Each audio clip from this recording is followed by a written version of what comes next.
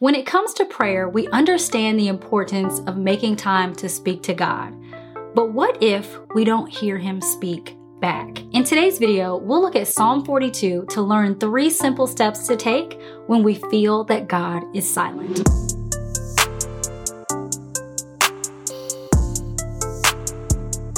Welcome to Beloved Women with me, Christina Patterson, where we empower women in the love of Jesus Christ and the truth of God's Word. If you are new here, welcome. Please be sure to subscribe so that you never miss a video.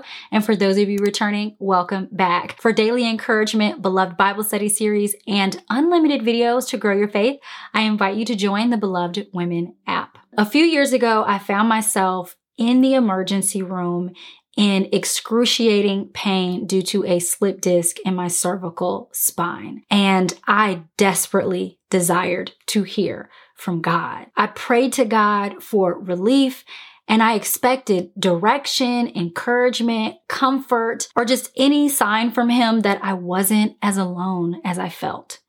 Instead, I was met with silence. I just didn't hear anything from God. Confused as to why God would choose now, of all times, not to respond, I began to wonder if He was really with me at all. Feelings of rejection and abandonment hurt more than the pain that led me to the hospital in the first place.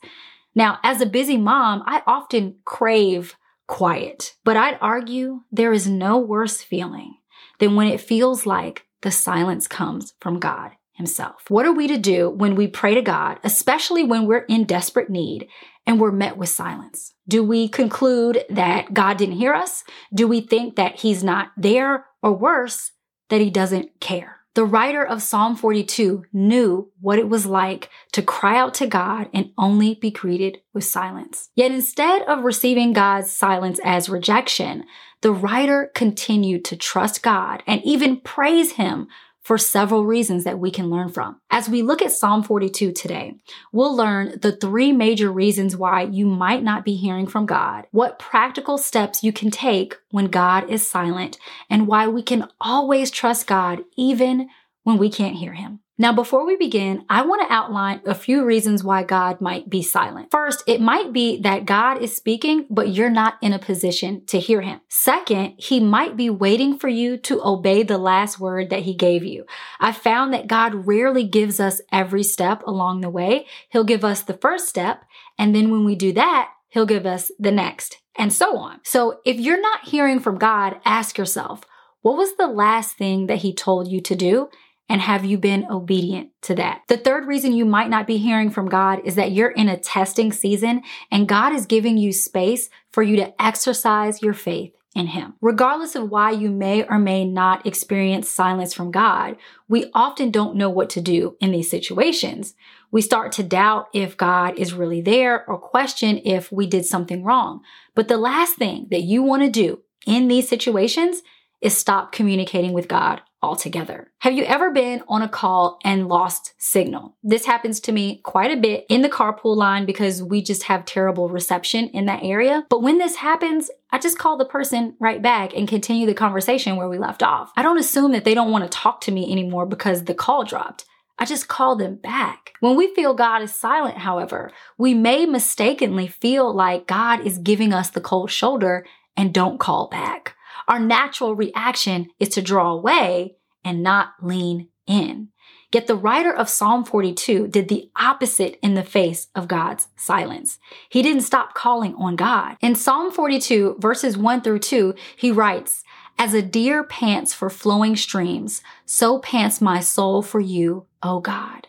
My soul thirsts for God, for the living God." I love the visual elements in this verse of a deer panting for water. It describes how our souls should feel for God, that we should be drawing near to Him. We should be thirsty for God because we understand that He is what we truly need. Sometimes it's not that God is silent. It's, are we listening? Are we thirsty for Him? Do we want to hear from Him? Is your desire just for what you want, or is your desire for God Himself? Regardless of how you feel, are you drawing near to God, or have you just given up on the whole idea of hearing from God altogether. The psalmist knew what it was like to be in a situation where you feel like God is gone. The psalmist shows us not to give up on seeking God, even when he feels distant, because he is the only true source that can satisfy our souls. Each year, seasons bring on change. A tree will turn from green and plush with leaves to colorful leaves that fall to the ground to bare branches covered in snow. No matter the change it experiences, it's still a tree nonetheless. In the same way as we experience different seasons in our relationship with God, He is still God, and His truth and promises always stand true, even in a silent season. So although we may not be hearing from God at the current moment, Psalm 42 teaches us in these seasons to remember what God did in the past. Verse 4 says, "These things I remember as I pour out my soul, how I would go with the throng and lead them in procession to the house of God with glad shouts and songs of praise, a multitude keeping festival." The psalmist remembered praising God in the house of the Lord. And although the psalmist was now not in the house of the Lord and in a desperate situation, he still remembered God and the joy that God had once brought him. For us, God may feel quiet now, but if we allow our minds to remember the times He has spoken and moved in our lives, we'll encourage our souls to know that God's silence does not mean His abandonment or that He's not actively working or fighting on our behalf. Oftentimes, we can get so caught up in the current moment that we feel like our present reality is what it's always been and what it will always be, and that's just not true. Our life consists of moments. We live from one moment to the next, and this moment that we are in now does not define the totality of our life or our relationship with God. It's just a moment that we're passing through. It will pass. Although times change and seasons change, God does not. Hebrews 13 verse 8 says, Jesus is the same yesterday and today and forever. When we think on what life was like when we were hearing from God and when we did feel His presence, we remind ourselves that if He did it before, He can surely do it again.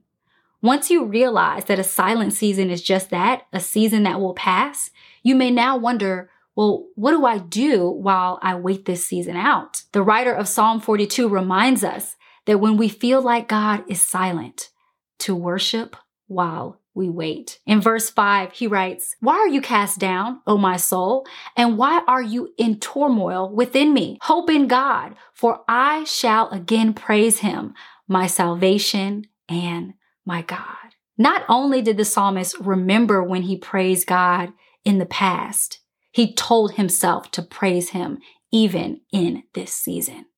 You know what I love about this verse is that the psalmist doesn't wait to feel like praising God. He doesn't wait to feel like God is with him. He doesn't wait to feel like God isn't silent anymore. No, he tells his soul what to do. Hope in God. He decided to praise again. My goodness, the faith.